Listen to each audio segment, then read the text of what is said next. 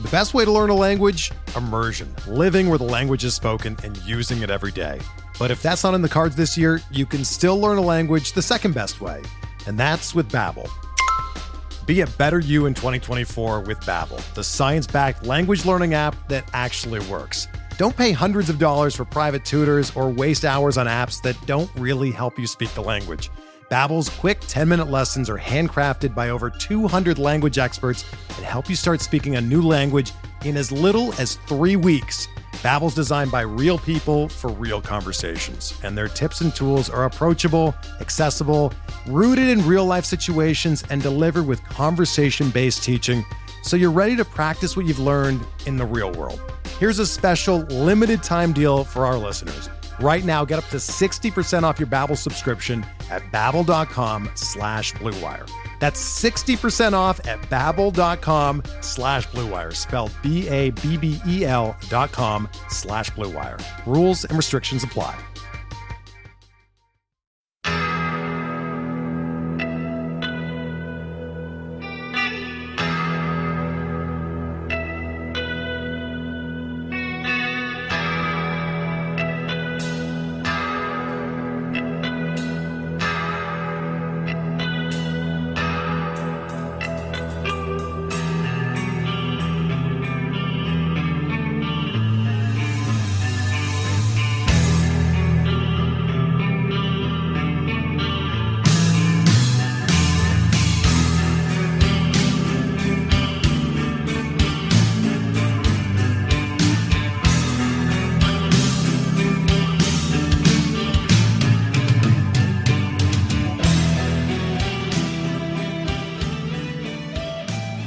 And welcome back, everybody, to another episode of Bubba and the Bat Flip, episode 36. Last week we went through rounds 1 through 10. The top 120 and ADP moves from March ADP to April ADP. And now we go to rounds 11 through 20, picks 121 to 240. Going to have some interesting standouts along this way. You can find me on Twitter at BDintric, and to join me as always, my co-host on Twitter at BatFlipCrazy. Toby, how we doing, man?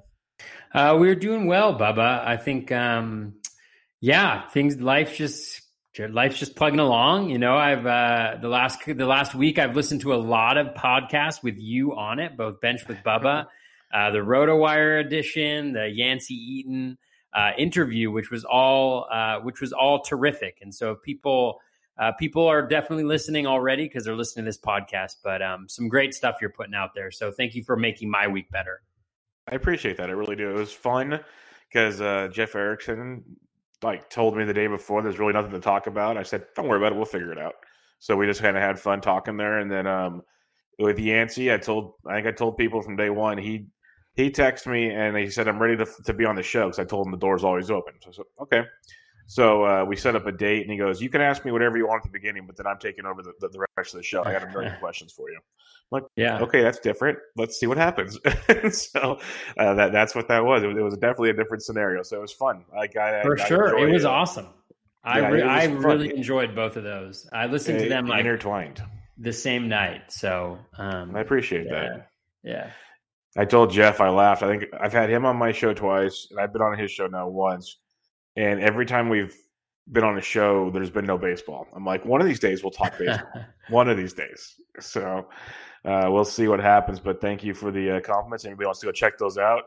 It was fun stuff. Indeed, not your prototypical fantasy baseball podcast, put it that way. But lots of fun to be had. And we will get you some fantasy baseball news here. Like I said, last week we talked about some risers and fallers in the top 120. Most of them are injury-related, a couple kind of head-scratchers like Nelson Cruz and whatnot.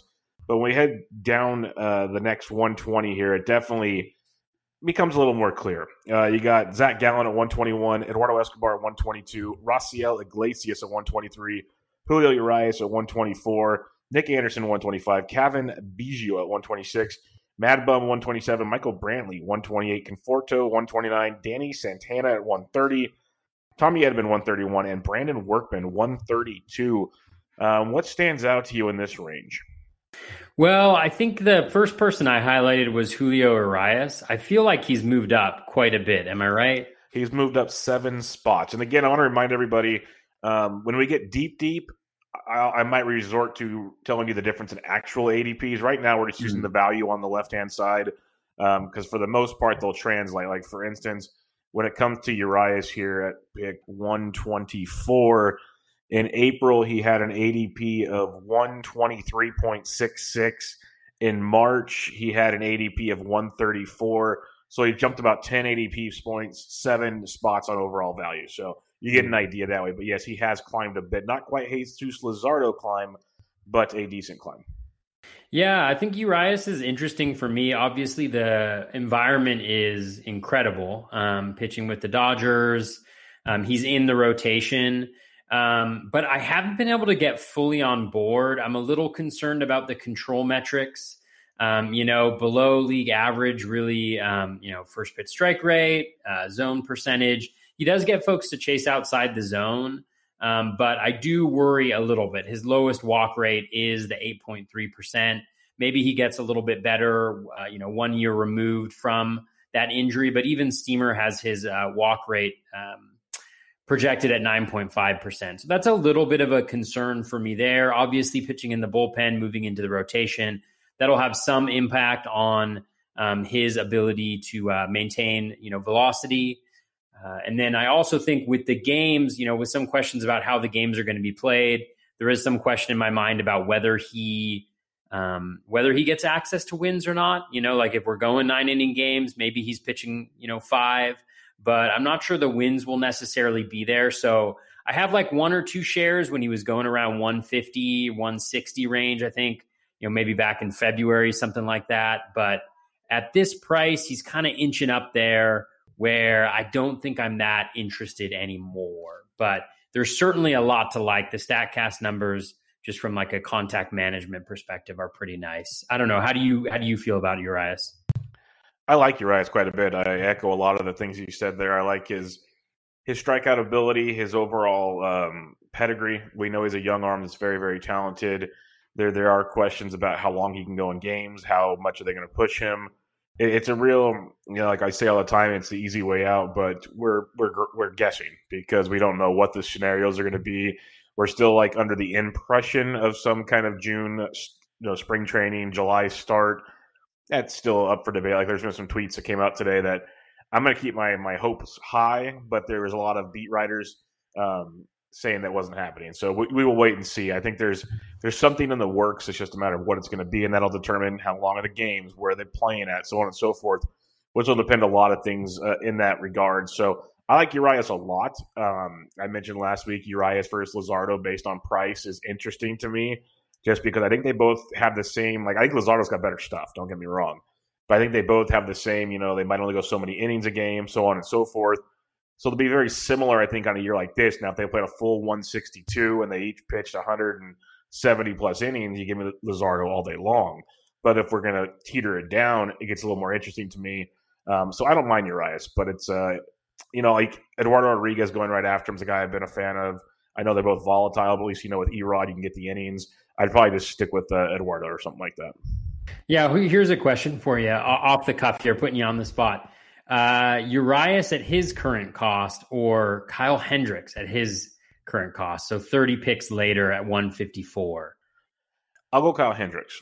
Yeah. The reliability there. And this is one thing I actually talked about on a different show today is how many shows do you do a day, Bubba? Well, this one's it's the In This League Sports Grid show. We record every Monday for the Tuesday morning release. That's just a standard show I do. And this is actually a discussion we had was, on a shortened season, and I know we've talked about it a few times, and again, we don't know the answers, but do you treat it as a sprint where you kind of want the optimal, you want to shoot for the moon, or do you want to play it safe and have a bunch of Kyle Hendricks in the world? I still think I'll build my combination. I'll take my chances where I want to, but I think the stability of a Kyle Hendricks helps you take those chances. Like if you go full, Urias, Luzardos of the world, you're playing with fire. So in that scenario, I'd rather take 30 picks later and go Kyle Hendricks. Yeah, I'm in the same boat. I think this year is going to be really interesting because I almost feel like by staying the course, not like you don't have to interpret the short season differently, or depending on how the games, kind of roll out in the divisions and who's playing who in the home ballparks. But I almost feel like in some respects, there might be a little bit of like over-analysis. Like we're going to start putting like so much energy and effort into understanding all of the little minutia, which we should do, right? We want to have as much information as possible. We want to understand that. But I think how you weigh that for a player's value is really important to think about, because I find myself doing that right now where I'm like, oh, well, if this guy's in this park and this guy's in this park and this pushed around, it's like, well, it's, yes, those things have an impact, but sometimes it's around the fringes more than it is about like, the true value of the player, I guess. So that's something that I just think is interesting to think about as we move forward. And it'll be fascinating because I think a lot of people may take very different approaches than they usually do. And I am wondering, whether that will be the smart thing to do. And we won't know till the end of the season, but and even then, it's short season, a lot of variance. You never really know, but I think that'll be kind of fascinating to monitor. I think it's well said. Is that we're over, like, again, like you said, we want to find all the small details, the intricacies that are going to help us kind of maybe gain an edge somewhere. But at the same time, we're probably overlooking this whole situation. It's in the end. That's why I keep coming back to, I'm just going to draft my team like I usually draft my team. And I feel confident in I put together a complete team. And if it's a shortened season or a longer season, that team should still produce pretty well. And I get it. Some guys have slumps. Some guys do this. And you need the 162 games because you're not going to play great the whole time. But how are we going to know which guys start out slow, finish slow, have a slow, like 2-week middle? Like, we don't know that. Like, we have no idea. We're just shooting for the numbers. And that's what you got. At least that's what I keep trying to tell myself is, when we see these new projections coming out, I know Baseball HQ, I think they came out with them already, or they're coming out with them pretty soon. I saw Ray Murphy tweeting about it.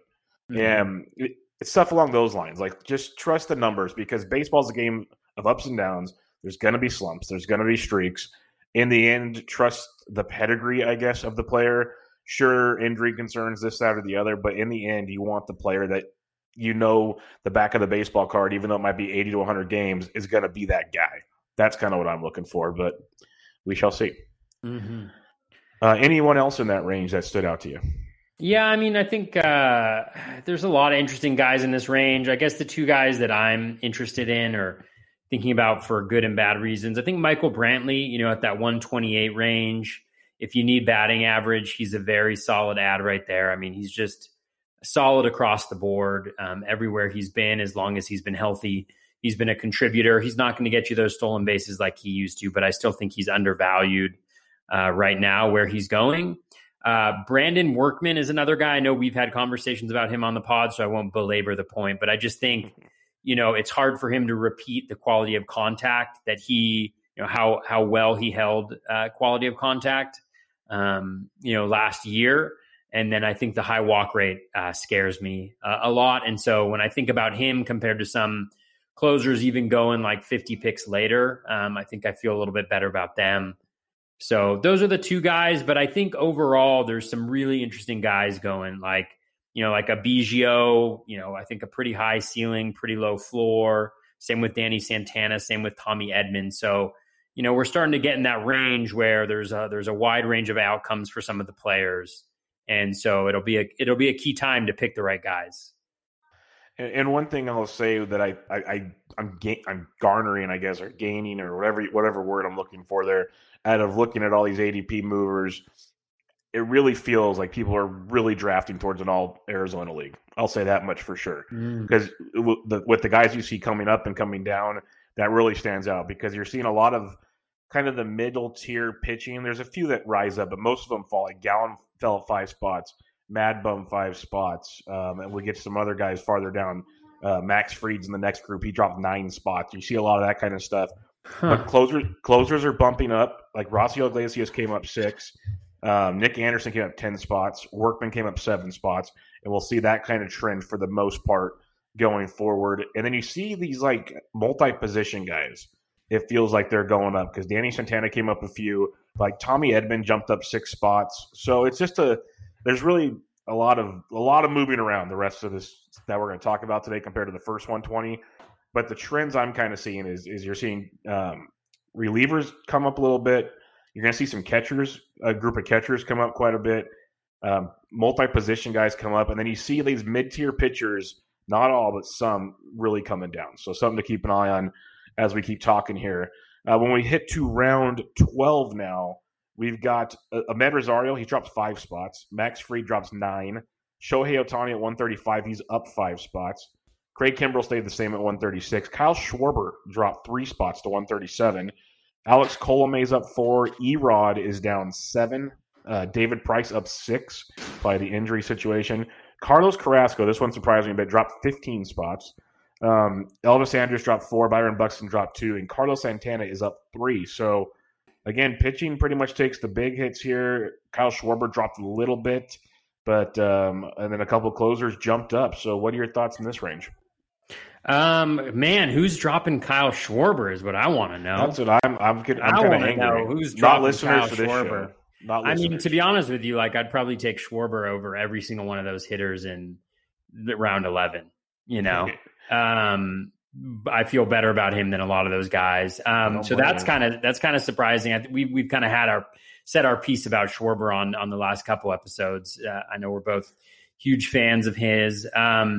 Ahmed Rosario is super interesting to me. The one thing that I feel like has enough momentum to stick in all of the proposals that we've seen discussed is potentially I guess if they're in their own ballparks, it may stick, but the universal DH. I know we have a question about that later, but 2 guys who I think that could benefit tremendously are Ahmed Rosario and Victor Robles, because those are guys who, if there isn't if they are batting 7th or 8th in their respective lineups and the pitcher's no longer there, that's a lot more stolen base opportunities that those guys could get where they're not being bunted over by the pitcher. And so I think that actually, he's a guy that I really like. And I feel like he's fallen a little bit from when I was drafting. And again, people I haven't drafted in like 3 months at this point. So, but I really like Ahmed Rosario. I think he's really good. Somebody asked me on Twitter about a comp between Rosario and Anderson and Tim Anderson. And I think they're fairly comparable. I mean, the power, I think, is the major distinguishing factor, but both plus batting average guys, both not very good OBP guys, both plus stolen base guys. So he's a guy whose value I like a lot. And I don't even mind getting like a Rosario and Anderson just because they contribute in those 2 key places. The other 2 guys who are of interest in this range, Max Fried, obviously falling back down. I really like him, even in an Arizona scenario. I was on SP Streamer and I said that I loved Fried in an Arizona scenario because Fried is pretty good at managing quality of contact, not like Babbitt, but he does suppress home runs. He's got that. He's got a solid fastball, and then he's got that really heavy curveball that he throws.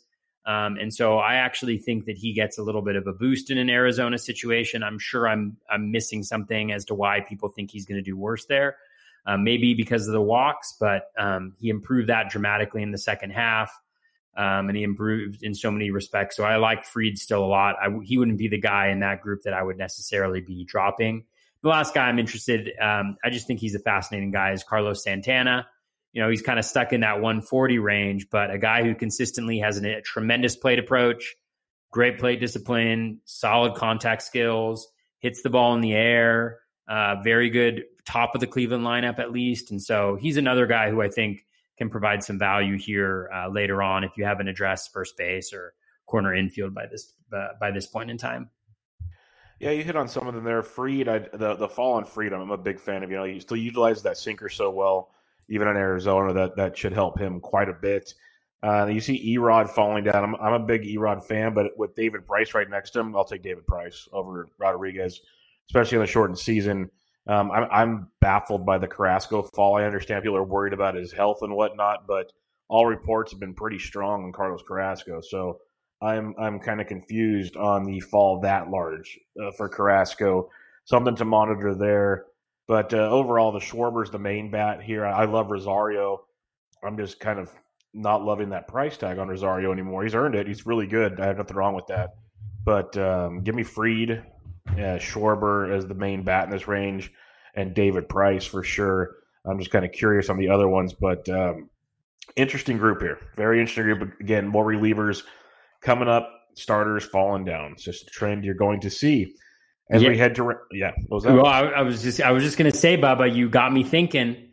And we're talking 12-team leagues here, but I mean, if you hit on a Rosario Schwarber combo, kind of in the 11th, 12th round there, I think that is a spectacular combination, just because obviously the rest of your team matters too, but they kind of complement each other pretty well with the power, the speed, the batting average, the contributions. I think that would be a really nice tandem to get right there. So since you mentioned it, I had to highlight your genius.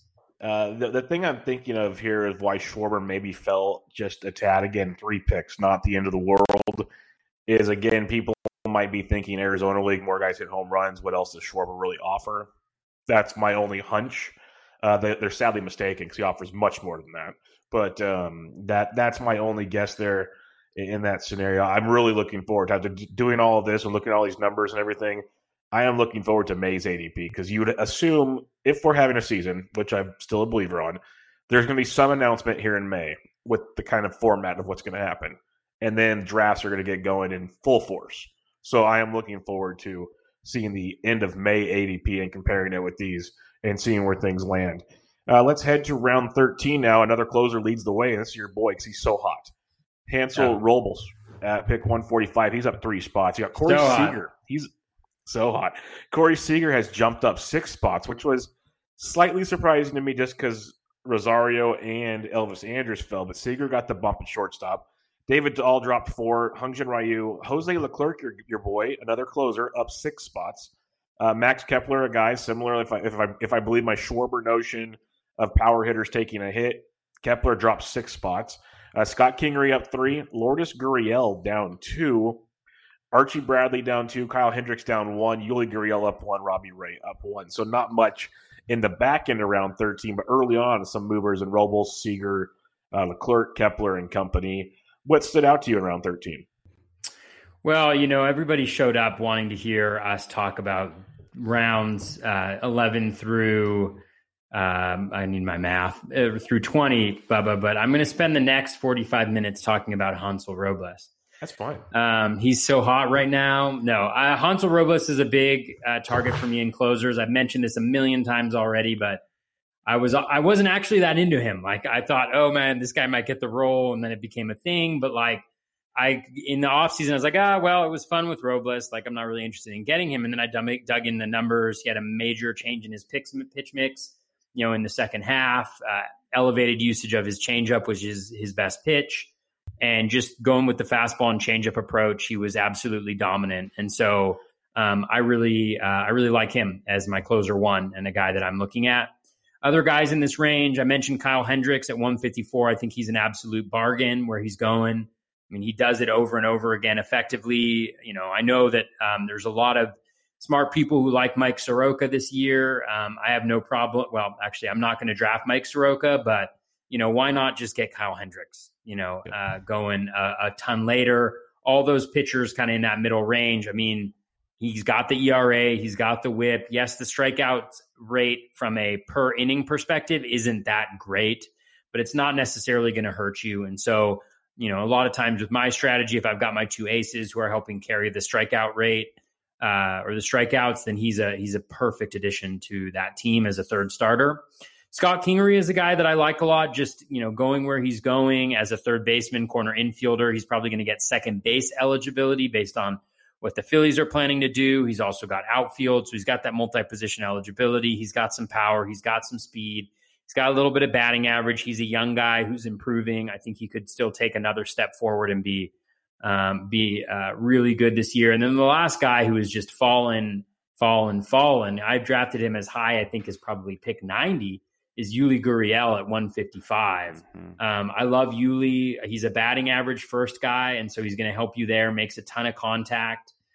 Yes, he's probably not going to replicate that home run rate that he had last year, but he did lower the ground ball rate substantially, which will help make sure that he doesn't fall too far off with those home runs. And then he's going to be in the middle playing every single day with dual position eligibility, in an Astros lineup that's going to be really, really good. And so, and an Astros lineup that may have a little bit more pressure off of them, just given everything that's happened since the scandal broke. So I think there's a lot of guys in this kind of area that I like a lot. And this is a good round, this round 13. How about you? Yeah, it's definitely a good one. You get Hansel Robles, who, it's hard for me not to do 35 previous podcasts with you and not become a Robles fan, because I was like you. Chipping away. I wasn't. I guess I'm not like you because you bought into him last year, but I didn't understand it. Even to start the season, I was kind of like, yeah, no.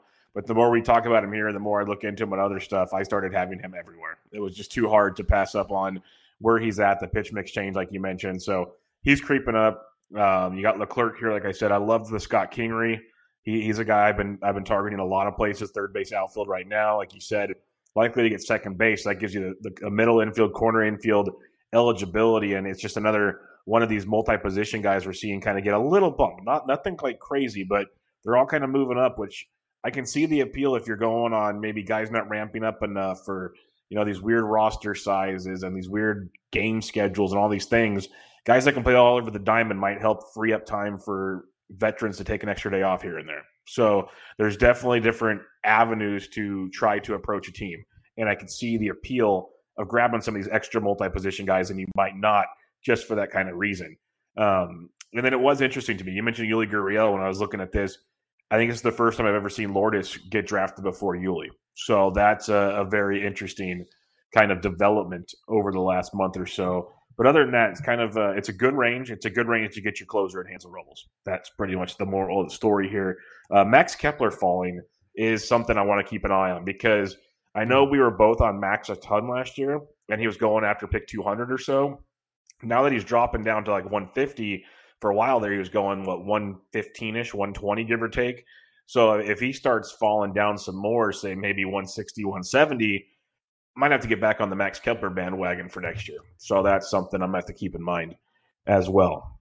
Yeah. All right. And on Kepler, I didn't want to talk about every single player in that round, but I agree with you. I mean, if you're looking for power, if you miss out on a Schwarber, something like that. I mean, Kepler last year was absolutely phenomenal. And what people forget is that he was injured for a lot of September.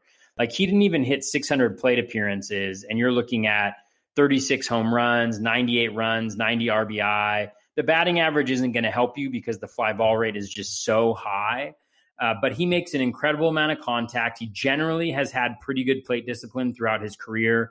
He was worse than he generally is last year, but he's going to bat leadoff in that Twins lineup. Like, he's going to score a bunch of runs as long as he stays healthy. He hits too many fly balls and pulls too many of them consistently to not hit a bunch of home runs. And so I think that's a great shout as well. I think Kepler, he could easily be that guy that ends up falling back even another round or so.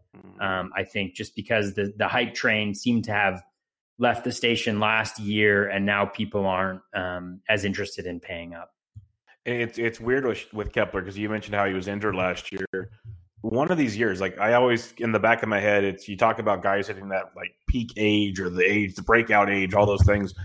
We got to remember with Kepler, he came over from Germany. He's only been playing pro ball or like organized baseball for 6 or 7 years, give or take.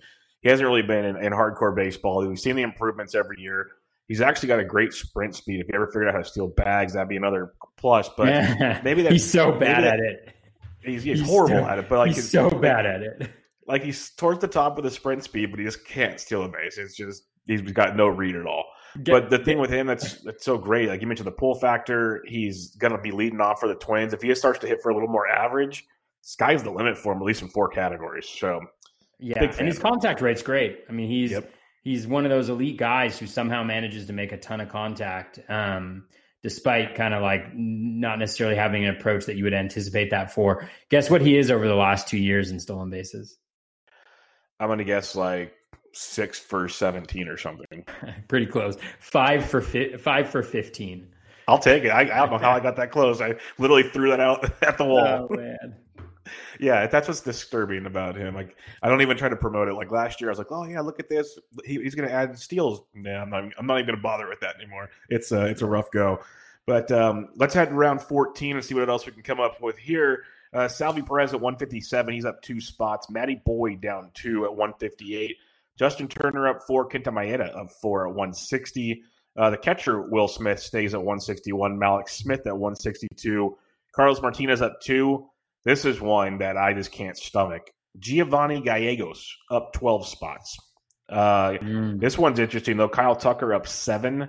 E5, Edwin Encarnacion up 3. Will Smith, the closer, up 1. Lance McCullers, being healthy, up 13. So we got some major risers in this range. Before I hand it over to you, I do want to check. So in March, Gallegos was 175. Now he's 160. So he would come up about 8 spots according to ADP. Lance McCullers came up about 9 to 10 spots as well overall. So those are your big jumpers here. The other one that's real intriguing is Kyle Tucker. What stood out to you in round 14? This is another kind of, I don't know, kind of blah round for me, I guess. I mean, there's actually quite a few guys I like, but nobody that I was particularly energized, I guess, to talk about. I mean, I'm a Matthew Boyd fan. He was obviously struggled from an ERA perspective last year, but even though getting knocked around pretty good second half, his whip was still, I think, 1.24. I don't have it in front of me, but it was still a solid whip. Strikeouts were nice. The K- walk rate was great. It was really the home run to fly ball rate. And I'm not convinced. Like, I think he's definitely a guy who's going to give up more home runs than league average, but being that bad, I think the work that he's been doing in the off season, on his changeup, I think, or his curve. I can't remember which one he was focused on. But, I think that'll pay some dividends if he can throw a third pitch fairly consistently. But everything else points towards a guy who's a great strikeout pitcher with a really low walk rate. He's always had a pretty low walk rate. And so I like that combination a lot. Again, I think the home runs are going to be an issue.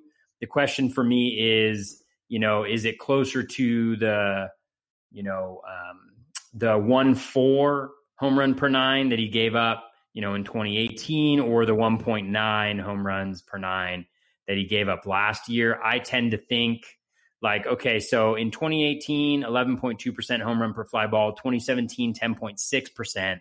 So right at or below league average from a home run per fly ball rate. Now, he's a fly ball pitcher, so he's going to give up more home runs total. That jumps up to 18.2% last year, which was about 3% higher than league average. So unless there's some reason why he took that huge jump, I think he could do some positive regression. And even when he gives up home runs, generally speaking, there aren't a ton of guys on base. So I feel good about him as my third starter. I actually like him a lot there. He's a little bit of a different approach than Hendricks, but I like both of those guys. I think E5 is solid value where he's going. I like Kenta Maeda where he's going at 160. Another SP3 I think is solid. Justin Turner feels like he's been moving up, but he's probably right around where he was.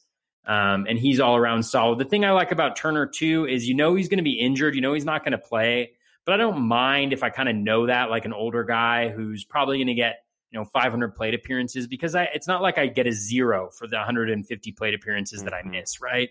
Like, as long as he's on the IL, like, he's not the type of guy where if there's a question about injury, I'm going to be like really concerned about keeping him out of the lineup. So I don't mind doing that, because I'll take what I get from him and then, mix and match to fill in. So some solid guys here, but I agree with you on Giovanni Gallegos. I don't understand that at all, especially with Jordan Hicks kind of coming back. Yeah, I don't get that at all. Like, he's going to be right in the mix real quick. Yeah. And the thing for Gallegos for me too is, like, we've really only seen 1 year, you know? And so, like, yes, he was absolutely elite last year. He was a tremendous pitcher. And I'm not saying he's going to get worse, but we haven't seen him doing it consistently. And so I don't feel as good about, going with a guy like him as I do with going with somebody who may have a little bit of questions, but I've seen them do it for a couple years. Yeah, I'm with you. That's the thing. And just because he was elite, which he was, people need to realize that there's things you're not going to see on a stat page. Going from 7th, 8th inning to closing is a different animal. Like, you'll hear like professionals talk about it. It takes a special mindset to close out a ball game. So, like, you've seen the best of the best go into the 9th, and it just doesn't work for him. I'm not saying it won't work for Gallegos. He's very, very good. But you got to keep that in mind when he's moving up the board like that. It's pretty wild to me. I'll definitely sit and take Jordan Hicks later if I want any piece of that Cardinals deal. It's a messy situation, but I'd rather wait in that regards. How old do you think he is? Giovanni Gallegos? Yeah. Well, the fact that you're asking me that means he's older than we think. Let's go 28. Yeah, he's 28, almost 29. Yeah, because I think most people would probably say he's like 24. Yeah, younger guy. Yeah. Yeah. No, like the Justin Turner thing is a great call because similar to Michael Brantley a few rounds earlier, it's not flashy, but he's going to hit for 20 plus home run power. But most importantly, he's going to hit for a great average. He's going to help your team out in a big, big way where you might need him if you took gambles elsewhere. And then you mentioned the replacement value. That's something that I know some people talk about, but I think it needs to be like shoved down the throat of people more. Is they need to realize just because a guy gets hurt doesn't mean it's a bad thing if those innings he plays, those games he plays are very productive because you're going to get to replace him. So you add on stats onto those numbers already to create a super player. So I think it's something that people really need to analyze more. It's either a combination of they're not comfortable with their ability to pick guys up off the wire, which is fine. Listen to the show. We'll take care of you. Mm-hmm. Or it's just they can't see that part of it, which happens as well. So that's something to definitely keep in mind. The Kyle Tucker one is intriguing to me. Up 7 spots. Everyone's wanting Kyle Tucker to produce. I've been in the camp of I'm not paying the price tag on Kyle Tucker. This is one of those guys, if you're going to take kind of the super upside approach to your draft for the short season, I'd say get Kyle Tucker here. I think it's a great price tag for Kyle Tucker. Just realize it's risky. But the reports that come out of the shortened season, it should be his job. That's why I think he's moving up boards right now. If it's his job, it could be quite productive. He's going to run. He's going to hit for power. Really good ball player. Just realize he might have a little, first time in the bigs Mike Trout moment. So see how that goes. But he could be a steal at pick 167 for a guy that can legit go 2020. Think about that as a steal at that point in the draft. So I don't mind him at all. I'm going to stay away from Lance McCullers. I love Lance, just not this year. I need to see some more from him. So, yeah, interesting range here for sure. Gallegos, no. Kyle Tucker, sure. The rest of this range, I like Kenta Maeda. I like some of these other guys, but not absolutely in love with it either. Let's go to round 15 now. You got Jorge Polanco up 2 spots. Sean Doolittle up 5, another closer. Wilson Ramos up 2. J.D. Davis gets a nice little bump up 7 spots. That surprised me some. Lo Cain up 4. Hey, another closer. Keona Kella up 10 spots. Herman Marquez, because people are saying no more coolers. He's up 16 spots. Ian Kennedy up 2. Gavin Lux falling 11 spots surprised me quite a bit. Mike Minor down 4. Ryan McMahon up 3. And then Chris Davis. Okay, similar to the Nelson Cruz stuff, Chris Davis is down 10 spots. It's like with everybody else getting the DH around, these other guys are kind of taking a little bit of a hit here. So round 15 is very interesting to me from just a losing value and gaining value perspective. What's your thoughts on this range? Yeah, I mean, I love Jorge Polanco. I just think he could be he is really, really good. Battled a ankle injury second half last year. I think he's got everything except for the stolen bases. So he's a guy who stands out to me just because I feel like he's going around where he ended up going last year. And then he kind of did what people were hoping he would do. And he's still going around where he was last year, kind of like the Carlos Santana situation, although he's moved up quite a bit, I guess. So I like Polanco a lot. Lo Cain is very interesting to me.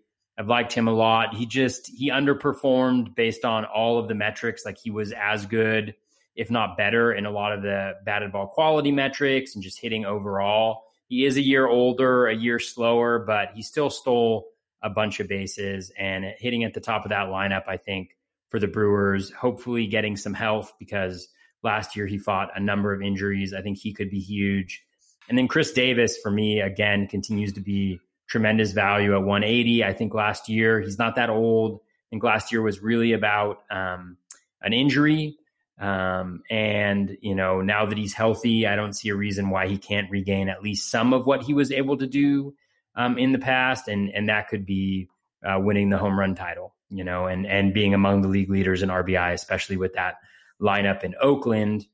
So those are the 3 guys that really jump out at me. I think there's some decent closers here. I think Ian Kennedy is fairly solid. The one hit I think that I've heard other people say, which I think resonates a little bit, is that, he is out of a contract at the end of the year and they have Trevor Rosenthal, who's looked really good, who has a good relationship with Mike Matheny. So that raises a little bit of concerns, but a guy who looks like he's going to have the job, who was really good last year in a bullpen role, going where he's going. I like that a lot. So some decent guys going right here. I think Ryan McMahon as well could be super interesting. But again, you never know what the Rockies are going to do. Yeah, McMahon's a guy I do like taking a chance on. We'll get to his counterpart, Garrett Hampson, who's plummeting like a box of rocks right now. So we'll get to him in a minute. But McMahon, I love the hard hit ability from him. Chris Davis, I don't get it, dropping 10 spots on the value. He's dropped about 8 ADP spots over that month's time. And it's just crazy to me that you can get Davis potentially in a 12-team league in round 15 or 16. I just can't wrap my head around that. I don't know why, but the upside with him, he was hurt last year. Like, people really need to pay attention to that. At least that's the way I see it. So I'll take that value on Chris Davis all day long. I like the Ian Kennedy call as well. I'm really curious. I agree with the Rosenthal take, and I've said forever before the season started, Kennedy's likely going to get traded at the trade deadline. But the question I have, because I've heard different results, so it's not really a question, more like we have to wait and see, is with this weird season, there might not be a trade deadline. So that's going to be interesting. And that could change. That could make Ian Kennedy even stronger, but we'll see about that for sure. So this range is interesting. I got 2 questions for you on this range, and we can kind of talk about it here. JD Davis, he jumped up 7 spots, like I said, when it came to ADP 179 he jumped about 6 or 7 ADP points. And then Gavin Lux, he dropped a whopping 8 or 9 ADP points. Do you have any thoughts real quick on JD Davis and Gavin Lux, their changes in ADP? Yeah, I'm not sure about JD Davis. I know that he had the shoulder injury, I think, in spring training. So maybe the fact that that's now pretty solidly in the rearview mirror boosts him up a little bit. With Lux, I have heard news that can't remember who I heard it from or who the reporter was, but essentially that Lux was not guaranteed to have a spot with the Dodgers. Like, I don't know if I believe that or not, but maybe people are hearing that or are concerned that he's going to be a platoon bat or something of that nature. I don't have any shares of Lux. I can see why people absolutely love him. I don't have any shares though, just because I always find myself picking other guys that are maybe a little bit more of a sure thing. So I don't know, maybe that's what people are kind of buying into. Although, if there was the universal DH, maybe that could free up some plate appearances for him. So I'm not totally sure, but maybe that's it. That's where my head's at. The JD Davis DH thing makes so much sense because it allows either Yoenis Cespedes, if he's healthy, to get out of the way. It allows the Dom Smith, JD Davis platoon to maybe play out a little differently in the outfield. So that's where I'm at. I'm with you on that. And then Gavin Lux, that was always the concern with Lux, is could he get enough regular playing time? And it's one of those, when Jock Peterson was apparently traded, oh, wait, now Lux has full playing time. And everyone's excited. Then the trade didn't happen, so now we're concerned about Lux. Now on a short season, do you play your veterans that, you need them now, or do you gamble on a young kid? Lots of different scenarios with Lux, so it's going to be interesting to see how that plays out. So I want to get your thoughts on that because I was in the same boat as you. Heading around 16 now, another closer, Joe Jimenez up 2 spots. Willie Calhoun jumped 16 because he's healthy now, which I think he's going to keep just flying up the draft boards, about another 10 to 20 picks probably. Sean Manaea down 3, Jake Odorizzi up 1. Brian Reynolds, your boy, up 7 spots. Trey Mancini's dropped quite a bit, obviously. He's probably not going to play this season, unfortunately, but he's supposedly healing up nicely, so that's good. Mark Melancon, a closer, up 7. Kevin Newman up 8 as well, so both Pirates are jumping up the draft board here. Omar Narvaez up 1, Hunter Dozier down 1, Jose Urquidy up 6, and then Gene Segura dropping 5 spots. Any standouts in round 16 for you? Yeah, Reynolds is really interesting to me because of the batting average, and I think the possibility of speed, everyday plate appearances. I think he could be a real steal right here. Mark Melancon, you know me. I love Mark Melancon in the vast majority of drafts that I participate in. I would take him ahead of Will Smith. But he's one of my favorite closer targets, Melancon is, because I think he definitely has the job. He's on a good Braves team. He's done it before. It's not going to be pretty necessarily, but you want those saves, and I'd much rather pay this price than where some of those really great hitters are going earlier on in the draft. So those are the 2 guys that kind of stand out for me. A lot of guys who I feel pretty good about, but not really good enough to prioritize. Like I was on Hunter Dozier last year. I like a lot of what I see. But and it could have been injury. That was what was hurting him, but he just doesn't, for some reason he hasn't done it for me. Maybe that'll be my demise, but, yeah. So, and then again, I mean, I think Urquidy's pretty good, but I think there are guys going later than he is who I like a little bit more that I would probably prioritize. Yeah, we're starting to get into the kind of riskier play realm of the draft. Where do you want to go with it? And I'm with you. Brian Reynolds is interesting if you want the batting average. Like I like the pedigree of the guy. He's a former Giants prospect. I just haven't wrapped my head around drafting him yet. That's been my biggest problem, but I get it. So I'm not going to go there. Kevin Newman jumping up 8 spots surprises me. I know he's second base shortstop eligible, so maybe that helps a little bit, but that surprised me as he seemed to be falling all draft season. So to get that bump was quite interesting. I do like the Melanson play quite a bit, up 7. Willie Calhoun, like I said, he's going to keep climbing. If you can get Willie Calhoun after pick 180, do it now. Like I'm a huge Calhoun fan, so I have no problem with that at all. Jump all over that. I like your Urquidy take as well. He's jumping up. Guy's talented. Would you rather Urias or Urquidy at their prices? Oof, that's a good one. I would probably lean Urquidy. Yeah, something. It's one of those. If you're going to take the gamble, just take the cheaper gamble. Yeah, that's kind of where I'm at as well. So it's interesting though, because we've talked about it. You hear other people talk about it, and everyone's Luzardo, Urias, and now you got Urquidy, who everyone's happy about, but I haven't heard his name mentioned a lot. And to me, they're all kind of similar on a shortened season. So I know they're different. I get it for those that are probably yelling at their radio station or their speakers right now, but they are similar based on value to me at this point in the draft season. All right, round 17, Paul DeJong up 2 spots, Luke Voit down 6, Adam Eaton up 7. Nice to see Eaton getting a little love because he just gets underappreciated. Give him the love. Yeah, I like seeing that one there. Luke Weaver up 3, Carson Kelly, the catcher run is going to start here. Some of these guys, he's up 8 spots. Andrew Heaney drops 5. Christian Vasquez up 2. Colton Wong jumping up 9, so he's getting some love. Justin Upton up 3. Brandon Lau up 5. Mike Fultonevich down 3. And Christian Walker up 6. So we're starting to see some guys that we liked earlier in the draft season coming up the boards. It's going to be a trend, Toby. I don't know. I'm not going to give our show the credit, but it gives me kind of a little smile seeing guys we like to go up the board. At the same time, it kind of sucks. Yeah, I mean, I think we should probably take full credit, at least 85% credit for all the good players who are horribly undervalued moving up. I think that would be fair. I don't think anybody would argue that. I don't think anybody would argue, but not anybody who listens to the show. They know the type of content they're getting. Exactly. I think there's some really nice bats in this little spot right here. I think Paul DeJong is really underappreciated.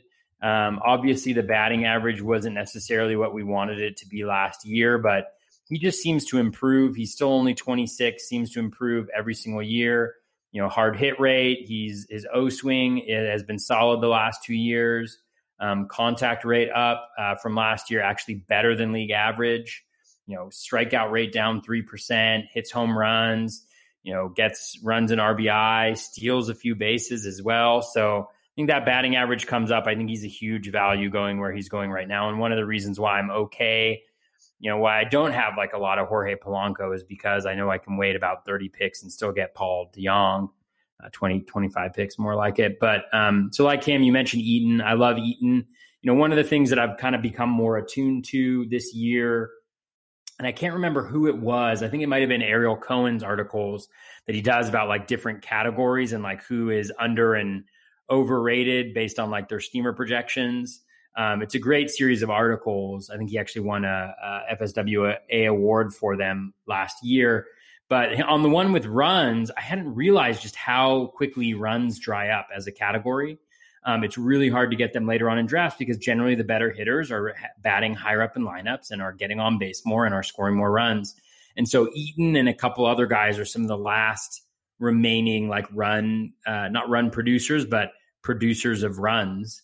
And so I like him a lot. And he's also going to get you speed. He's going to get you batting average as well, which I think is really hard to get. Obviously, there's the injury concerns from a couple years ago, but before those injuries, he also, was a healthy guy, generally speaking. And so, I think he can be healthy. He's at the top of that great lineup. And then Justin Upton, he's obviously moved up a bunch since, the early drafts earlier this offseason when I was getting him around like pick 230 or so. But still, it was clear he was injured last year. He's still pretty young. He's in a great position in that lineup. He should drive in a crap ton of runs.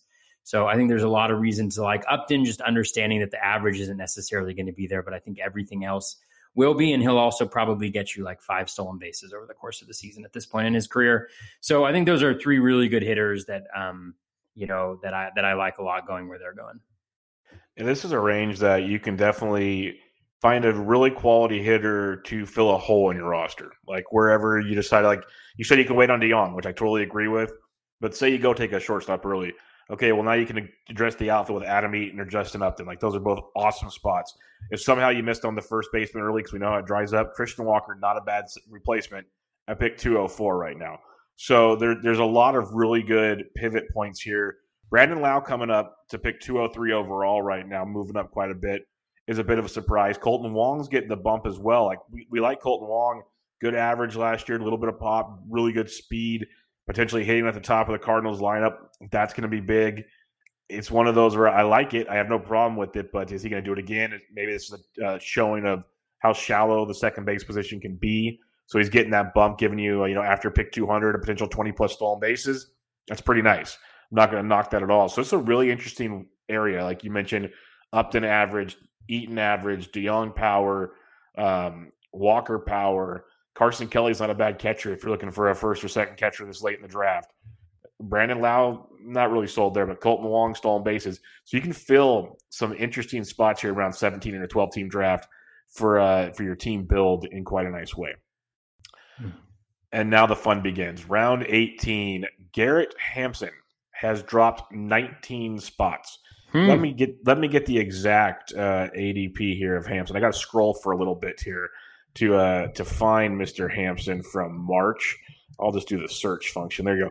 In March, he was picked 186.72. In April, he's picked 205.34. So yes, essentially 19 spots. It's nice when they line up properly. So he's a big drop. Nick Senzel's up 9 spots now that he's assumed to be healthy. That's going to get a little bit of a bump. Marcus Stroman down 4, another middle kind of tier pitcher, getting a little bit of a drop there. Tanaka stayed the same. Catcher Jorge Alfaro up 9 spots. Kind of got the Carson Kelly bump just around later, so that's interesting to pay attention to. Avisla Garcia up 1. This one hurts. This one hurts a lot. Oh, CJ going up. Yep. Yes, this one hurts. Let me find his exact numbers from March here, because he got the love, and it's going to be hard. In March, he was drafted at 228.87. In April, 212.84. That is a 16-pick jump for CJ Cron.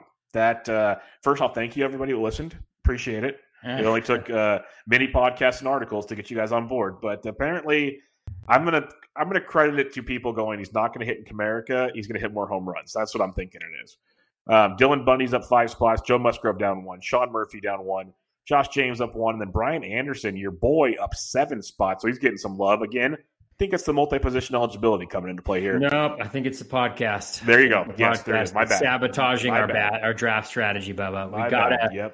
We have to think of a plan to hype up some of the guys we don't like on the podcast and get their ADPs moving up. All right. I told you there's a lot of these that we're going to talk about here. It's just like, oh, come on, people. But what stood out to you in round 18?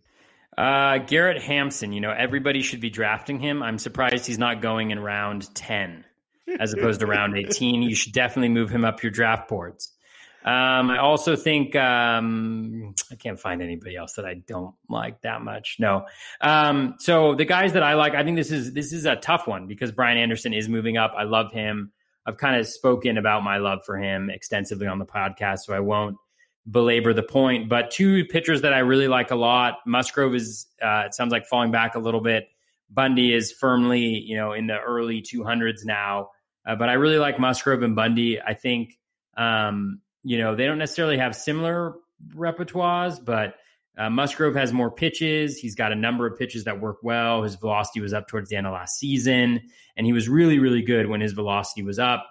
He had that abdominal injury, and he just never was able to ramp up early in the season despite the hot start. So if he can maintain that, deeper focus on analytics that the Pirates have. I think he could be awesome. Obviously, the wins are a challenge, with the Pirates, but if he can pitch well enough, I think he can get enough of them. I think they might be a little bit better than people think offensively, but I'm probably just making that up. And then Dylan Bundy, again, I've talked a lot about him. The slider changeup combo is devastating. I think it'll be good to get him in a new environment that isn't Camden. And I just think he's going to be, I think we might see his best season yet, or we probably will see his best season yet because his other seasons have been pretty crap. But those are the three guys that really stick out at me. I'll leave you with your boy CJ. But there's a lot, this is kind of it's a tough spot because it's like, if I'm drafting here, I'm like, oh man, I want Bundy, I want Musgrove, I want Anderson, our next round, there's some guys too. So this is actually a tough spot for me in drafts where I struggle a little bit, just to figure out, okay, and it depends on the team, like what is the combination of players? Because I like a lot of players in here, especially in 15 teamers when, in the last 3 rounds, you're getting 2 of those guys and instead of, 4 or whatever. So, or 3, I don't know anymore. So yeah, anyways, I like a lot of the guys that are going in the spot. Yeah, similar to last round, it's kind of how does your roster fill out? Because there's some guys I could definitely see on a Bubba team. Garrett Hampson would not be one of them. He wasn't one before, so seeing him fall down the draft boards kind of sucks because, oh man, he gets in the way now. He's just in the way. That's all it is. But Jorge Alfaro, similar to Carson Kelly last round, I think that's a really good value for a very productive catcher going around pick 210 overall. He's moved up 9 spots, so that's big for him. My boy CJ, at least someone's starting to appreciate him. That's good to see. It really is getting the bump up there. Can't wait to see when he cracks like the 150 in May. It's going to be amazing. No, I'm kidding. But yeah, he's getting that bump, and it's good because he's right behind Christian Walker now. You see those two kind of fly off real quickly back to back for people that kind of forgot about first base. So he's moving up. I'm not going to say he's not draftable because he's moving up pretty high. But he's getting towards that range now where you have to start thinking, is it worth it now? Should I just wait and get someone else later and take one of these other players we're talking about? Because Brian Anderson's interesting. I love Dylan Bundy as well with you. And, like at this point in the draft, Jorge Alfaro might be the guy you need, a catcher in round 18. So that's something to keep in mind as well. The only other guy I wanted to mention real quick was Nick Senzel jumping up 9 spots. I think that's just an interesting guy to keep an eye on because obviously the hype train's behind him, top prospect for Cincinnati, but we haven't seen him stay healthy. There's still a very crowded outfield. Does he start playing other positions around the infield? Interesting predicament with a guy like Nick Senzel. I think the talent level looks legit, but is the playing time there? So that's something to keep in mind as he keeps climbing up draft boards. Is the juice worth the squeeze in round 18? Mm-hmm. And Bubba, I think I just realized one of your secret weapons that you use in drafting fantasy baseball. Ooh, uh-oh. Yeah, you're an oracle. You said like he's a guy that I can see in my team. So do you get a vision or like a premonition of which guy is going to be on your team, and you're just like, I can see it. I can see that fantasy lineup being put in first week of the season. This is the guy. Yeah, something along those lines, I guess, and run that way. I guess it's more like when we do as much research and talking and everything that we do. Eventually, you just tell yourself, "Okay, I'm going to roster this guy. I'm going to roster this guy." Like these are your guys. That's why at the end of draft season, we look over. Well, wow, I have you did 15 drafts. I have him in 12 teams. Yeah, you kind of saw that one coming. That's just the way it's going to go. And we all have a handful of those guys. They're just like Cron, and that's the bad part is I love CJ Cron, and I think in like the 6 drafts I have, I don't even know if I own him because everyone else takes him. That's one of the bad things about doing all the shows is people start taking your guys ahead of you. So that happens too. Yeah, it's tough for CJ. I have him in a dynasty league. I'll trade you. Okay, it's OBP though. Oh, I don't know if he's that good there compared to other guys. No, so it's a little bit of a bummer. Yeah. But all right, round 19. This is another fun one here. You got Yasiel Puig. He's dropped down 11 spots as he's still just waiting to get a job. And I will take the bait time and time again because I know he still has to sign, and there's the chance he won't. But my goodness, if Puig signs at pick 223 overall, that is amazing. Jock Jams is up 11 spots to 225. McCutchen is up 29 spots. He's getting a big bump now that he's healthy. He was supposed to miss the first half of the season. He's already been, hitting BP and everything right now. So if he gets that full bump, like he was 254.67 in March, now he's 225.10. So he's got a nice healthy bump in April as people are seeing him healthy. I would imagine he gets above the top 200. He's going to be up there in the Adam Eaton range by the end of May, I'd imagine. So enjoy that value while you can. Didi Gregorius down 6. Shin-Soo Choo up 5. Yadi Molina up 5, another catcher. Rougned Odor down 1. Adrian Hauser down 4. Alex Verdugo, who is apparently healthy as well, he's moved up 11 spots. AJ Puck is up 18 spots. He was 251 in March. He's up to 21 ADP points, up to 230 overall in April. Mitch Keller down 8 and Ryan Yarbrough up 5. So some healthy risers in Puck, Verdugo, McCutchen, and Jock Jam. Some big fallers in Puig and Keller. Anything stand out to you big time in round 19? Yeah, I mean, we'll talk about Puig, I think, a little bit later with a listener question, but yes. Obviously that's incredible, especially with the rumors of him signing with the Giants. McCutchen is a little bit of a tough one for me because, yes, I think, he has more time, but he just looks so awful in the spring. Like, he just looks so uncomfortable swinging a bat. I don't think it's been a year yet since he had the ACL surgery, and so I just still worry a little bit about him. The two guys that I like in this range, Shin-Soo Choo, again, like Adam Eaton, another guy who can get you a lot of runs, great OBP guy, some power, some speed, always ends up around like 220 to 250 in drafts, regardless of how good he is. And then Yadi Molina is a big catcher target for me, either as a catcher 2 or, as like a top end catcher 2 or a bottom end catcher 1. I just think he is, he's good when he plays. He's been injured, and even when he's been injured, he's returned some value. So he steals some bases. He gets you batting average. The power has actually increased, the last few years. So I really like him a lot. I think there's a lot of like kind of, high variance guys here. Rougned Odor, Mitch Keller could be really good, could be really bad. Ryan Yarbrough is a pitcher that I like too. He made some changes second half last year and was really good. He was lucky too, so he shouldn't be as good as he was second half last year. But I still think he's really solid with Tampa Bay.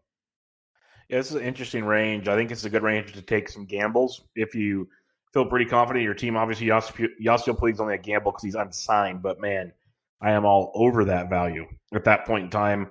McCutchen, I don't hate. I understand the concerns you have, but I don't hate him. But Shin-Soo Choo, I think is great if you don't want to take a gamble. I think he's a very safe, solid play like Adam Eaton, like you said.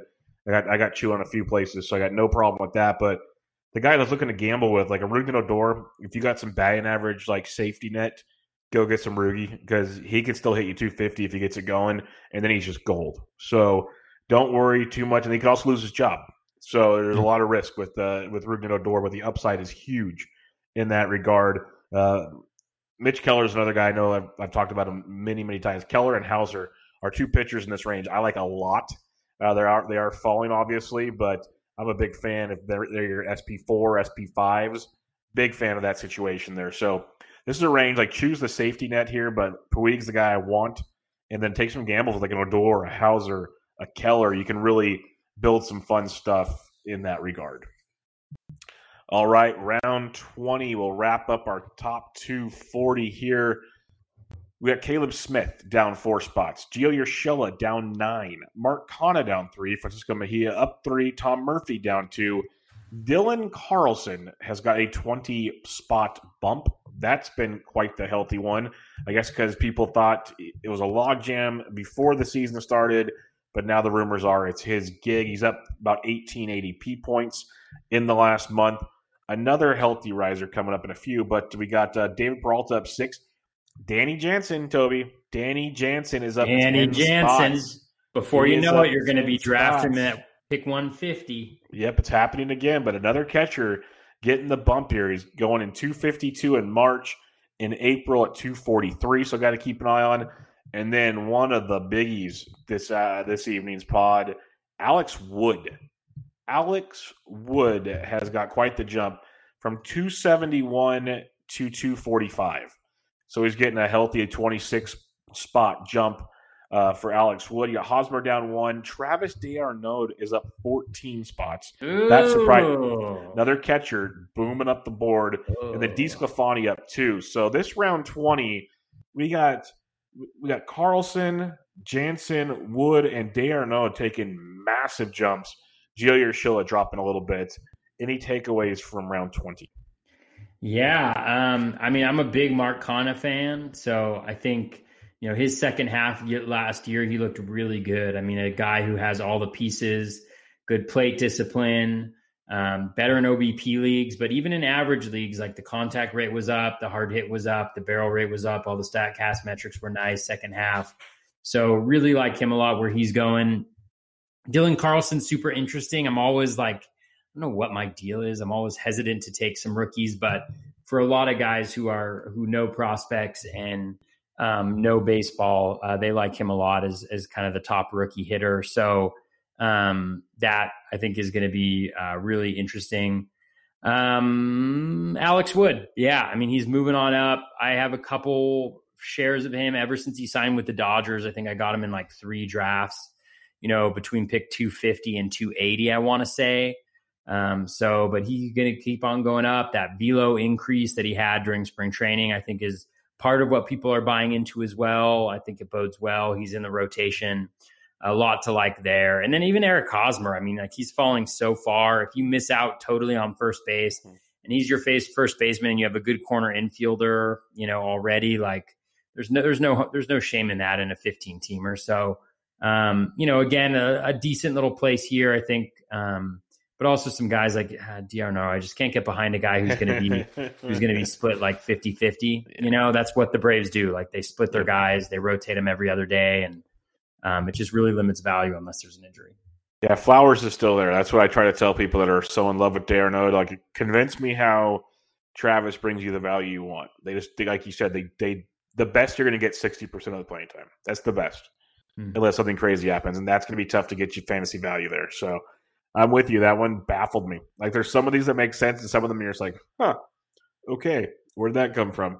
And Travis is one of them. I love the Hosmer call. You brought a little tear to my eye hearing you wax poetically about him, because most people look at me like I'm crazy when I talk about Eric Hosmer being value, because he's a steady Eddie. Like, he's an Adam Eaton at first base. That's what he does. He's not going to hit you 35 home runs, but he literally will hit you over 20 every year, and he hits a good average. Counting stats are there. Like, he's really not that bad. I know it's not sexy, but it's interesting. I love Alex Wood. I love the call on that. The velocity's up, but the thing with Wood, he was hurt last year at the Reds, but prior to that, you know, he's good for about 150-ish innings, 8 to 9 K per 9. The ratios are great with a guy like Alex Wood. And the other thing is, on a shortened season, the Dodgers are probably less likely to play games with their rotation because it's more of a sprint to the playoffs, not a long, drawn-out process where they can easily win the division. You never know if a Padres team or a Diamondbacks team keeps things interesting. They can't play the games. So it makes a guy like an Alex Wood much more valuable, I think, this season on the Dodgers than I normally would have liked. And then I'm Dylan Carlson. He's going to price himself out for me if he keeps going up, but right now it's very interesting. So I'm with you there. Something to keep in mind. That'll wrap us up for our 11 through 20. I think next week I'll just pick some names and ask you, put them on the outline, some guys that jumped up quite a bit, because there's a few that we still haven't gotten over that are big fans, that you're big fans of, that I'm big fans of. So let's kind of debate them instead of going over every player on the face of the planet. But I mentioned earlier, there's kind of a couple trends. Catchers are kind of a little bump, relievers a little bump, some closers. I mean, some middle starters are kind of dropping a little bit. Injury guys are obviously getting a good boost. You got Colorado pitchers getting a boost, Colorado hitters, some going down. Anything you kind of take away from what we've talked about the last 2 weeks that kind of stood out to you, or just overall thoughts on the ADP exercise? Yeah, I mean, I think you nailed all the trends. I think the thing, relief pitchers for a long time were not as highly valued as they had been, I think, in previous seasons. And we've seen that adjustment happening. I think that's one of the major pieces. And when a whole group of player moves up like that, like there are guys who need to fall. I think the biggest thing for me is really just like, fantasy baseball players today are a super sharp group. Like there's a bunch of great analysis happening, some exquisite analysis happening on this podcast, but there's a lot of different podcasts, there's a lot of different analysts, and they're all doing incredibly great work. And so I feel like what you see happening in a lot of respects, I mean, people are obviously adjusting given the changes that are being announced in terms of what the game looks like, but it's really hard, I think, to find, really good values. Like those values that existed maybe earlier on in the draft season have closed up a lot. And that's not to say there won't be values. Like in the grand scheme of things, there definitely will be, but it feels like the guys who should be moving up are moving up, and a lot of the guys who are dropping, should be dropping relatively speaking, except for maybe Kyle Schwarber and Joe Musgrove. I just think that like it's the market is doing its work and guys are sharp, and there's less and less value to be had. I think the more analysis we see coming out, so it'll be really interesting to see what happens when we actually have a plan for starting baseball. And I really, really hope that happens, as long as everybody, stays safe. And we make some smart decisions as a country. So yeah, that's my major takeaway is, people are smart, and the ADP reflects that in a lot of ways. Yeah, no doubt about it. Can't disagree with you at all there. So let's do some listener questions. Some smart people sent in some questions for us. These are the smartest of the smart. Yes, smartest of the smart, exactly. At Bill Bradley 44, Billy B from Canada. He's got a couple questions. At first, it's a Canadian question. He wants to know, after last week's podcast, tell us more about your love for Cavan Biggio, which you teased, and why he's your favorite Blue Jay. I believe that's directed towards you. It's directed towards me. I don't want to disappoint he's not your favorite Bill, Blue Jay. Because he was the best of a bad situation last week. Yeah. I had to pick between, in terms of value, Biggio, who I actually added to the question so I didn't have to choose Vlad or Bo Bichette. I'm not that big a fan about Biggio just because I think his approach is so passive, and I think that's why the average is low. That's why the strikeout rate is so high, and it doesn't look like it. He could certainly make an adjustment, but I don't know if I'm willing to buy him where he's going, buying into that adjustment. I'm worried about the StatCast numbers. Very low max exit velocity. I just don't know if he has that hit tool that he needs, but I could look really, really bad. That should not take away from your love for Cavan. My favorite Blue Jay is Randall Grichuk. I would say he's the guy that I own the most. He had a really nice second half last year. He's solid. You know what you're going to get. He's going to hit a ton of home runs. He's going to play every day. He's going to hit in the middle of that lineup. So he's the guy that I like the most from a value perspective. And we haven't even seen him in the top 240. Nope, he's on next week's list because he moved on up. Goodness. He moved up. Yeah. So I don't mean to disappoint Bill, but I'm not that into Biggio, not that into Bichette, I'm not that into Vlad, but there are some Blue Jays that I do appreciate that you'll hear about next week. Yeah, Grichuk is in round 21, so we just missed him. Just missed him. He's moved up, and Teoscar's moved up as well, so it's very interesting with those two. The next question from Billy B from Canada, I believe this one's directed towards me now. Bubba, with rumors of Puig signing with the Giants, where can you see yourself drafting him? I'm going to take him immediately in round, 18 or 19, because people are letting him drop. You'll probably have to go a little sooner, especially once he gets drafted. I'm not crazy. He's going to move up the draft boards pretty good, but I'd go as high as, in reality, Puig is a 2020 type guy, a 2015 type guy. On a good year, 30 home runs, but at least 25 homers, 15 stolen bases. That's what Puig does for the last 3-4 seasons, give or take. Hits for a decent average. He's going to help you in all 5 categories. This is a top 120 to 100 type guy, give or take. Maybe I'm too high on him there, but right now he's going around pick 212. If you can get him by around 150, I think you'll be able to. I think that's an absolute steal once he signs, because the Giants, no matter what the season does, I've said this from day one, even if they have teams playing in their home parks, California is not going to let them play in their home parks. So they're going to probably play in Scottsdale still.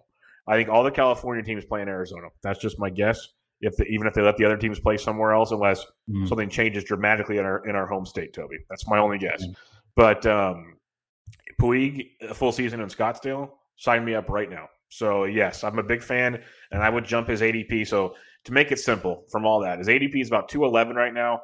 I jump him 60 to 80 spots pretty easily for me. I might be crazy, but that's where I would have him going. No, I think you're absolutely right. I mean, if he's signed with a team and it looks like he's going to get everyday at bats, he's a top 100 guy. He's a beast. So yeah, he's an absolute beast. So yeah, you're getting a ton of value going where he's going right now. And that's why I think, like we talk about it the way we do, I think that's why he's worth the gamble. Like if he doesn't sign, so be it. But you're not going to get a 25-15 guy in pick 211 pretty much very, very rarely. And that's how you win fantasy leagues, when you hit that random guy that just goes off. That could be before you get a heartbeat. So yeah. Oh, absolutely. And I mean, one thing that I love to do is go back and look at my draft boards from the previous year just to see how bad I am at drafting, and know that you're going to make some mistakes around this area of the draft. There are going to be guys who you feel like right now are just going to light the world on fire, and for whatever reason they don't. And so when you get a guy like Puig who has that history, who's done it before, who you know is going to be really good, and you can get him at this spot right here, it's worth taking the risk to miss out on, your round 19 pick in a 12-team draft to snag him. So I'm right there with you. All right, our buddy Comac Dude, Cody McDonald, bringing the awesome questions yet again. It's a two-parter, so we'll start with the first part here, Toby. Where do you stand on the universal DH, and is now the time to make the switch permanent? Yeah, I'm all on board for the universal DH. I think that hitters are terrible at hitting, or hitters are terrible at hitting. Pitchers are terrible at hitting, and it's awful. And I hate watching them just bunt or strike out. And it adds more skill. It gets more valuable bats in the lineup. Pitchers can focus on what they need to focus on. Like I know where you're on at this because I listened to your podcast with Yancey. But yeah, I'm all for the universal DH. I think it should be a part of the game moving forward. I just think, let's put the best hitters on the field. Let's put the best pitchers pitching. And let's have some fun. Let's hit some homers. Let's steal some bases. Yep, I'm with you 100%. And I was, for people who have listened to any shows I've done in the years past, I was anti-universal DH for a while because I was that curmudgeon that just said, get off my lawn. But I'm all on board. I'm sick of seeing pitchers get hurt on the bases, sick of the automatic out. I think it makes the game more fun now to just even it out across both the leagues. And I think it's the best way to do it. You're going to have the 3-division format with 5 American, 5 National League in each division, universal DH. It was already on the table for next year's collective bargaining agreement. You put it in now, you see how well it works because it's going to, and you leave. And one thing, I had a piece at Rotoballer get published Monday morning about the universal DH. I wrote about 14 or 15 guys that could see a fantasy boost. I had a list of like 35 guys, because you could make arguments for so many scenarios. Like you went as deep saying the guys like Victor Robles and others because they'll have better batters behind them. Like that's a whole nother set of arguments I didn't even make, and it makes 100% sense. So there's relevance all over the board. But just in the article, one of my first things that I think needs to be discussed is if you bring the DH to both leagues, it allows players to play longer. Like I joke about, well, we could have had Matt Stairs for like another 5 years. If we didn't have the DH, we wouldn't have Hall of Famers like Edgar Martinez and future Hall of Famer Big Poppy. So it's little things like that. And look how much they've done for the game of baseball. And why waste these guys just because they might not be able to play good defense, or they play okay defense, but someone plays really good defense? Why waste them if we can have them hit the ball? So with all that being said, what kind of current NL players do you think get the biggest bump? Like I said, you could name off a ton of guys that get bumps from this, but what are some of the guys you're looking at? Oh man, you go first, Bubba. You go first. You just wrote an article on it, so I actually talked about one last week, I think, that I like a lot, who's Will Myers, just because of where he's going and the power speed combo and more of a direct path to playing time. He had a terrible first half of last year, and he bounced back a little bit in the second half, hoping it's an aberration. But the power speed combo, a guy who was going, top 100 last year, he's gone top 50 in drafts before. I think like he's just, I think he could really benefit from it. But now I'll listen to you tell me every single player I need to have my eyes on. I'm not going to name them all off, but Will Myers was in the article. I'm with you there. Awesome. 100%. Some of the ones, and it's more just kind of a guys that I did it more on an avenue of it'll open up more playing time for certain players. Like I think Garrett Cooper will definitely get more playing time in Miami. I think he could be a huge one, a lot of power upside there. Similar to him, Kevin Cron in Arizona. You could see a Kevin Cron or even a Seth Beer maybe come out, or even a Jake Lamb. Like these are kind of guys, depending on where they want to go. But Kevin Cron, if he can play every day, he's got 30-plus home run upside. The dude, like look at his StatCast numbers. Super small sample, but when he hits the ball, he hits it very, very hard. So he's very, and his ISOs, everything he does when he puts the ball in play is amazing. So a guy like Kevin Cron's good. I think we talk about Yasiel Puig. He was in the article, but he would open up tremendously. But in the same vein as Puig, and you're playing the game of can he be healthy enough? And reports are that he's healthy right now. You get a guy like Yoenis Cespedes that does not have to play in the field, but can hit 4 to 5 times a game. That could be tremendous. Like the DH is built for guys like that. Mm-hmm. So, and he's basically free in drafts right now. There's a lot of others. Like if you want to go way off the board, Matt Adams is built to be the DH. He's a perfect DH. He could be available for you. Stuff along those lines. But like Cespedes, Puig, Cooper is a big one for me. So some of those kind of guys I'm a big fan of. But you can make arguments for 2 or 3 guys on every team. Yeah. I mean, and that's the thing that's going to be really interesting is to see how that plays out. And it could end up backfiring, right? It could be that guys just get mixed and matched so much that it's really hard to tell who's going to get those at bats. But I think it's going to be really exciting for fantasy baseball purposes. I think it would add another element to the churning and the grinding out those at bats. And so, it would be really exciting, I think, for the game in general for that to happen. Nobody's sitting here like, oh man, I really miss seeing, Steven Strasburg bat, although I know he's a decent hitter, but nobody's sitting here figuring out the permutations for how Steven Strasburg gets the most plate appearances he can this year. Yeah. And like you said, it's going to be tough because maybe they swap plate appearances. They're going to have expanded rosters already. So there's going to be so many bats in those lineups. It's going to be tricky. It's going to be real interesting to see how it plays out. Like maybe the conversation we just had maybe for 2021 for a full season of it in a regular sized roster, stuff along those lines. The last question we have here is from our good old buddy Jake Halsker. He asks, is there such thing as too much Austin Hayes? He's only half joking. Austin Hayes is going around pick 259 right now, Toby, that was in March. Oh my goodness. I just did a disservice. He's going around pick 264. He fell a little bit in April. What's your thoughts on Austin Hayes? Because I know we've talked about him quite a bit. I know I'm a fan. What about you? Yeah, I mean, I haven't necessarily been actively targeting him just because he's going around the same place as a guy like Randall Grichuk, who I just feel like is a little bit more of a known quantity. But I mean, I think he's got the ability to provide power and speed. You just look at, I mean, even his projections are all for about 20 home runs, close to 10 stolen bases, which is very valuable. The batting average isn't great, but he's been a decent hitter, throughout his career. In the minors, he obviously had some pretty bad injury luck for a couple years there, but he looked good last year in his brief cup of coffee. Yeah, I got that one. I got it. I nailed it. With his brief cup of coffee, I think he's going to get plate appearances with the Orioles, and so and it could be higher up in the lineup. I think he's very solid here. I go with other players generally speaking, but it's generally because of what I'm pursuing at that point in time in drafts. I'm oftentimes looking to fill some holes in power at this point in drafts. So, but he's solid. Yeah.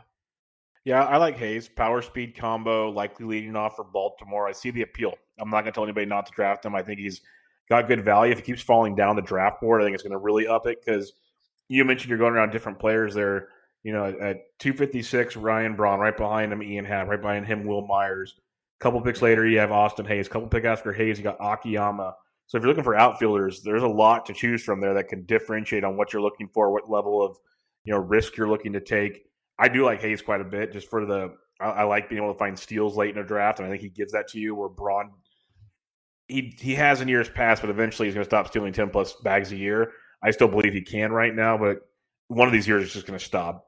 I know you like Happ. Myers could give you 20-20 if he gets his stuff together. So that's an intriguing option back here. It's an interesting spot of the draft, like you said. What are you looking for?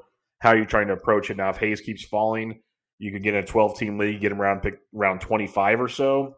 That's pretty good. I'm a big fan of that. One of your last picks, because you get about, 28 picks in a draft. So that would be pretty sneaky nice. So don't mind that at all. All right, Toby, that'll wrap up episode 36. Any final thoughts?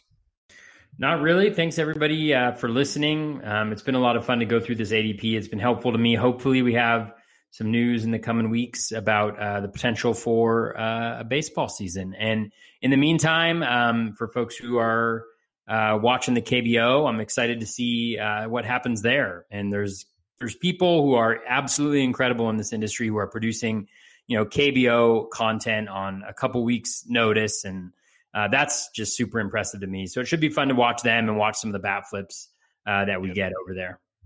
Yeah, it's going to be awesome. We got our first game starting about a half an hour from where we are recording at this moment. Obviously, not where people are listening, so that'll be fun to check out. ESPN getting a game a night. I'm intrigued for it. I didn't do nearly as much research as a lot of other people, so I'm looking forward to following the guys like on Pitcher List and Fangraphs and RotoWire and others that are putting in some quality time and quality work on it for entertainment value, for fantasy value, whatever you're looking for. That's going to be great. And yeah, hopefully we get some more news. Like, I know it's a bunch of theories right now and ideas.